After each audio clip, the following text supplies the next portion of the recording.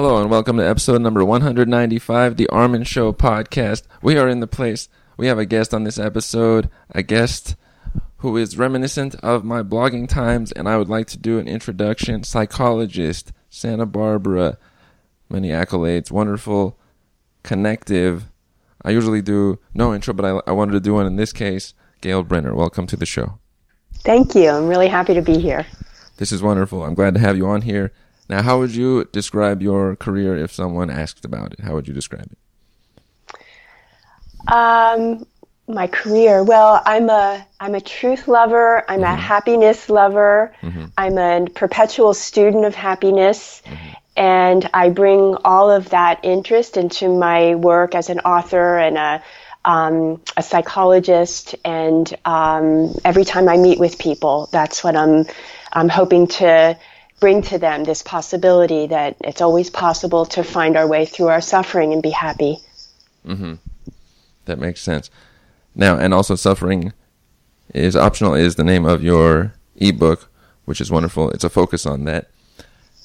When you had your website many years ago, A Flourishing Life, which was your blog when I was writing on timeless information, what got you started on that back around 2009, 10, 11? Yes, that was so exciting for me because I have lived with this desire to write a book for many years, decades at this point. And I just wasn't doing it. It wasn't happening. But then blogging came along and I realized, I can write little pieces and just click publish and put them out in the world. So I started A Flourishing Life and that went well. And then one thing led to another. And I eventually ended up at this point, I've written 3 books. 3 books.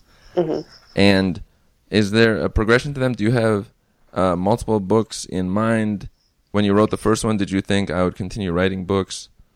What is your thought pattern as far as books along the way? The first one was such a big deal for me to write because it was the first one and I took a lot of time with it. You know, it's a big project to write a book. And so I didn't think of the progression. I was just solely focused on each one as I was writing it. So they're all related and interrelated, but it's not necessarily a progression of one to the other. I noticed this as you're describing that it's in the moment. I noticed that everything you're doing is in the moment. It's not distracted, which is most of what I see everywhere I look because I'm always watching what people are doing. Would you say that that is a core issue that you deal with patients? Or what would you say is the core issue you deal with a lot of patients that come to you? The core issue is that people believe their thoughts and specifically their negative, very highly conditioned thoughts about themselves and other people. So that's what the third book, Suffering is Optional, is about. It's about that identity that many people sadly hold about themselves, that they're not good enough, they're inadequate, they're a loser, there's self-hate and self-rejection. And all of that comes from believing thoughts that have been highly conditioned in our minds, but aren't necessarily true. So the part of the beginning of the path through that is to begin to not take these thoughts for granted and really take a fresh look at them to see if they're actually true and if they actually accurately describe who we are. So the core issue is believing thoughts that aren't true. I noticed this heavily as a slight addition there. Sometimes when I talk to people in certain conditions where they're altered, maybe it's they're very tired or they have had some drinks or moments of anguish or something, little bits of truth come out and you hear what you're saying right now, but normally they don't say, or I don't know if it's even conscious to them, these issues. So it's like they're stuck in a loop that they only see once in a while in rare times. Yes.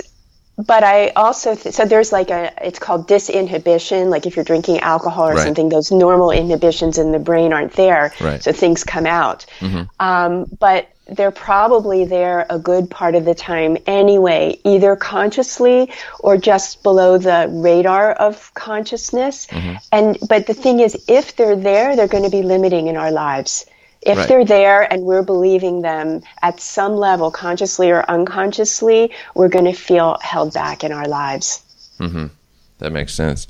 Now, Also, you have one chapter says losing interest in thoughts, and then the next chapter, these core practices, is welcoming feelings. Is it so that the loop is cut off and then it's in the moment, what do I feel? Like your subconscious responding to the situation? It can go both ways. Mm-hmm. So for some people, they're aware of their feelings before their thoughts. Right. And some people are aware of their thoughts before their feelings.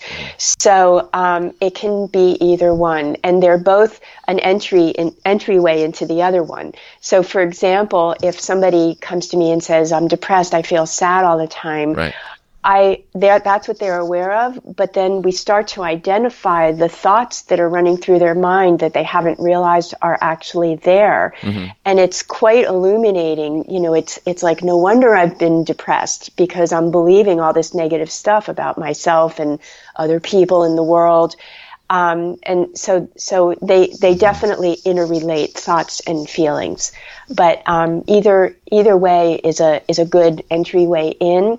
But it's really useful for people to have the skills and confidence in knowing how to deal with difficult feelings, because we all have them. It's part of the human experience. Right.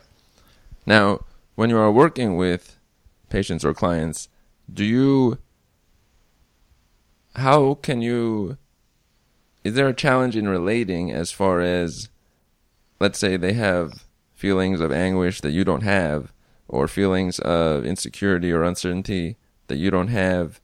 Do you connect back with the past when some forms of that existed, or do you try to feel it in the moment? What is the best way to help in that instance? That's a good question. And, I think all of that is true. So, mm-hmm. Yes, I can go back to my own experience of when I might have felt something similar. Mm-hmm. And there are certain commonalities in feelings in general. So, obviously I can't have the life experience of everyone that I work with. But, I think I have enough of a handle on it to be able to be present with someone else. Mm-hmm. And I think that the being present with someone else is so healing. So in that sense, it doesn't matter whether or not I've personally had the experience, but I can totally be there for someone, listening to them, and that's an incredibly healing experience for people. Mm-hmm. But I've also recently realized something else. In the past couple of years, both of my parents have passed away. Right. And when that happened, I realized that there were certain things about that experience that I didn't get before I had the personal experience. Oh. So that actually enriched things for me, because I understood grief in a different way because it was part of my personal experience. So that it was interesting that I saw that once I had that experience myself. Right. It's that, like, seeing, like, maybe we can't predict all the details around what's going to happen. Exactly. Yeah. I've thought about that too. There's some times where I've gone into something and then, oh, wait a minute, I didn't think of these two elements. They were just little things that you would never think of prior. Right. And then it just comes to you in your own life experience, and it enriches things. Yes. Now, slight segue here. You have audio meditations, which are wonderful, and they're calming, but they also describe what you're saying. They're very present. And what got you started on making those? And do you have like a CD you put out of those? Okay. So, they're available on my website at gailbrenner.com.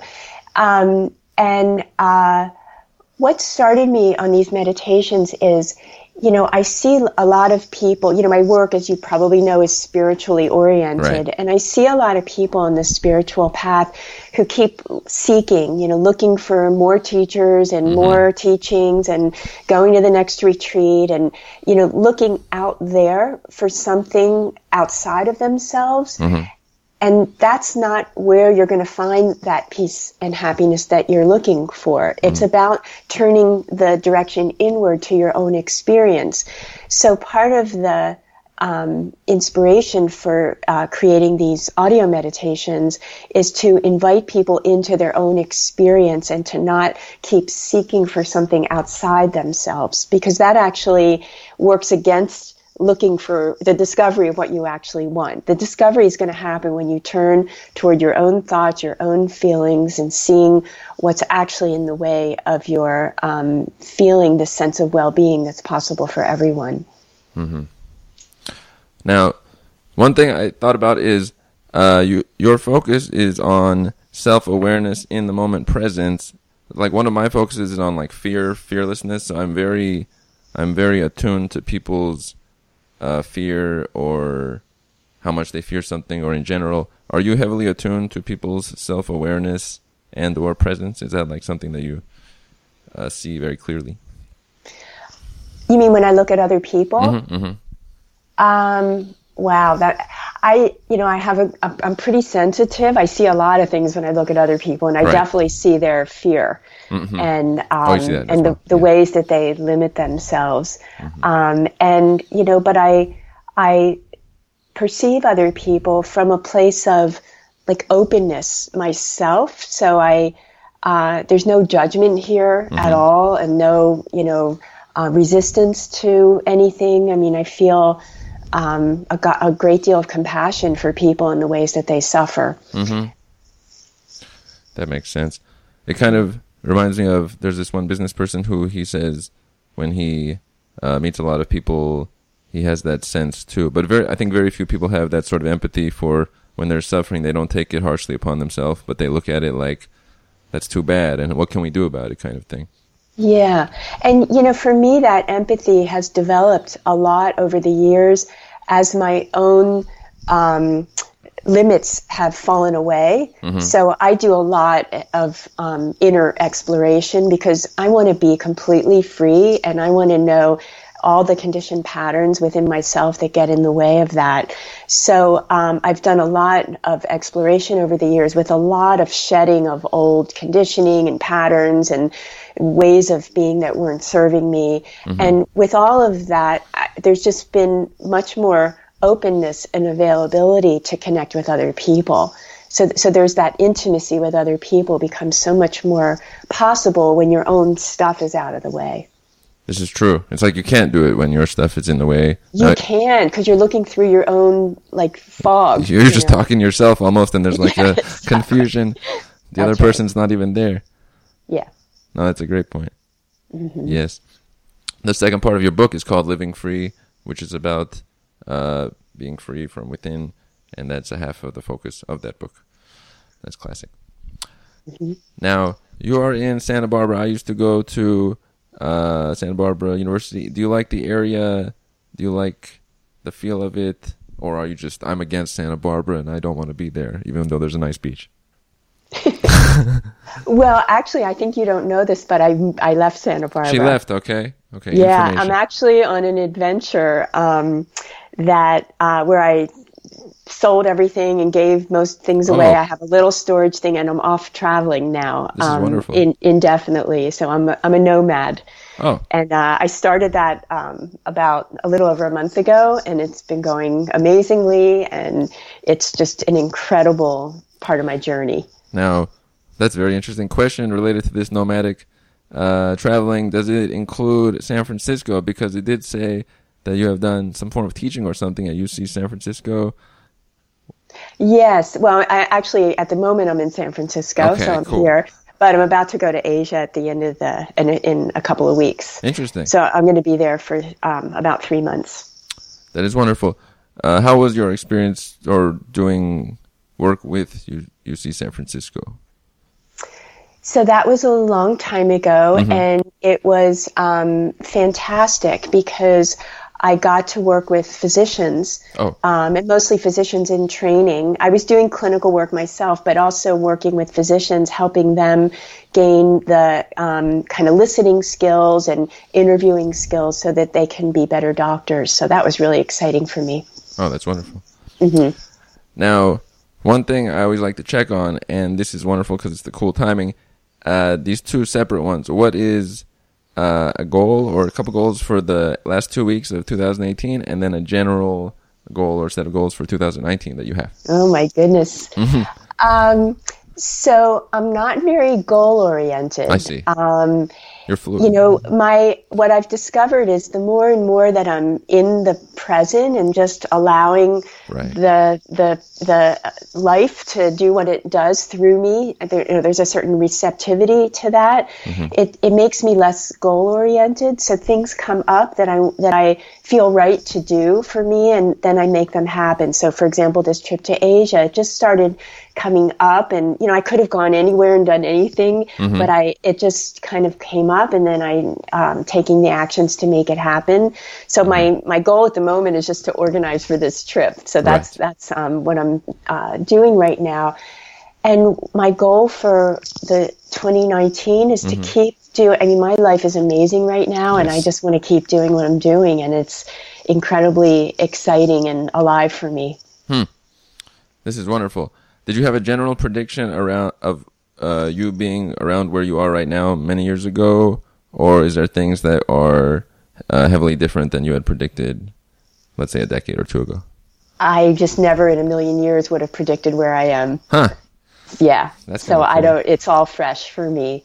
Yeah, I don't know what I would have predicted. Probably something conventional, and what I'm doing right now is a little bit unconventional. Right. So, but I see that, and it just keeps feeling right. Like this is not a decision made with my head. I keep going into like, how does my body feel? How's my intuition about all of this? And as I'm learning, and I know that these are life lessons that are going to serve me forever, like staying true to what you know to be real for you in the moment, and letting that speak, no matter if it's unconventional or freaky or fearful or whatever, just kind of staying with that. Doing what you like continually. Yeah, exactly. That is the most motivating thing. When you do things you don't like, not only do you not do well at them, but then you didn't do what you liked. Like you're not happy. It's going to be disappointing or something. Yeah, exactly. You lose on both ends. But for the only self-selling point is that I should be doing this. The should. Yeah. That's funny. So, and also, as far as podcasts go, do you listen to any podcasts? Do you like audio in that form? Do you check content through video like on YouTube? What is a way that you get content, or do you not consume content? I listen to some podcasts. I'm really, this has nothing to do with the work that I do, but I'm interested in how, I guess maybe it is in a way, how people do what they do. Like I like to, I think the podcast is called How I Built This or How I Built That. It's on NPR, and I like to listen to people's stories who are entrepreneurs and how they got to do what they're doing. And I love studying creative people, like people who are really following their hearts. I like to understand and even analyze, like, how do they get to that place? Because you have to be somewhat in the flow, and you have to be listening. Like when I listen to these podcasts about people who started well-known companies and, they were very successful, most of them have some like intuition or some kind of synchronicity, or something happens that just like lights up the way for them. And I love hearing those stories. So, so I listen to that, and I'm studying French. I'm always studying French because I'm interested in that. Oh. And I just read, something like I'm reading The New Yorker right now because it helps me to be a little bit more informed. So I'm into the world. I love the world right now. And, for a long time, I was very quiet. I was inside and a lot by myself, and very focused on my inner peace and inner world and all of that. That was for many years. And there's definitely a shift in my energy now where I'm excited to be out in the world and interacting with people, and with this from this place of peace, and quiet inside, and bringing that to the outer world. And that's something that's very alive for me right now. I see it as a very healthy energy, frankly. Is there speaking currently happening? Do you have speaking plans? What's going on in that category? I've done a few events in the Bay Area, and I do some online things. I do a Facebook Live every now and then on my Facebook page, and I get some invitations and I do them. So I love groups and working with groups and supporting people in their journeys, and then I'm also doing one-on-one work as well. Mm-hmm. And I'll be continuing that as I travel. Right, that's wonderful. Around the world. Sometimes I think about I don't want to say it's judging, but I feel like there's more healthy forms, and I don't see it often publicly. So whenever I see a healthy presence, it's nice for that to grow, because that's what I would like to see as the main pillars of our society, self-awareness and calm, and then what's the self-issue versus sort of this frantic running around confused that I seem to see a lot. Absolutely. There's so much frantic running around confused in our world today. I mean, I'm patenting that term. Yeah. The mantra is, I'm busy. How are you? I'm busy. How many people said that? That's not how, let's redo that again. Right. But yeah, I feel, and I can get into that myself, but really I'm trying to, I'm working on really not going there and being this, calm, bringing this sense of calm into every aspect of my life, which includes to other people as well.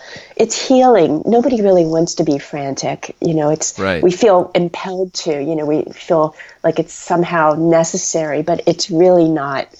Mm-hmm. And it's possible to go against the grain of this energy that pulls us along. Right. I kind of relate it analogously to when people are talking and then one person must jump in and say something. And then if that person looked back later, they'd always realize, why did I have to jump in and say that? There's something underneath that they didn't really want. Absolutely. That's right. And that's a beautiful area of exploration. If someone... and I've worked with people who really can't handle silences in conversation. Mm-hmm. And that's a very fruitful area to explore in ourselves. Right. Because it's right there. It's no sounds. I must something because it's painful, or I must hold this. Yeah. Exactly. Huh. In closing, if you had one message you would want to tell all people of the earth, if it worked out that way, what would be one message you would share to all people of the planet? That suffering is optional. Mm-hmm. And I want to, and it is, because we can go into our own experience in any moment and realize what it is that's making us suffer. And those are the things that are temporary and conditioned or learned. But if you can even imagine all of that falling away, there's this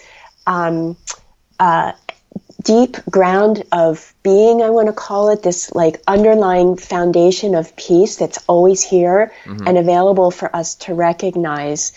So in that sense, the suffering that we experience is optional.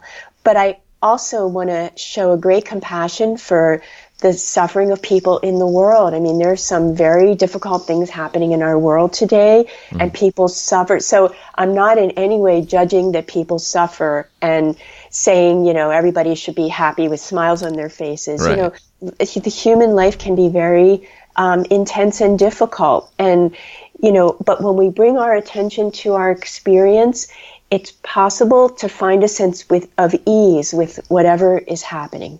And it might take some time to get there, but it's absolutely possible. Mm-hmm. And someone I'm in correspondence with now over email, she has a lot of major health problems, and she's beautifully exploring how can she be, this is the situation she's in, this is the reality.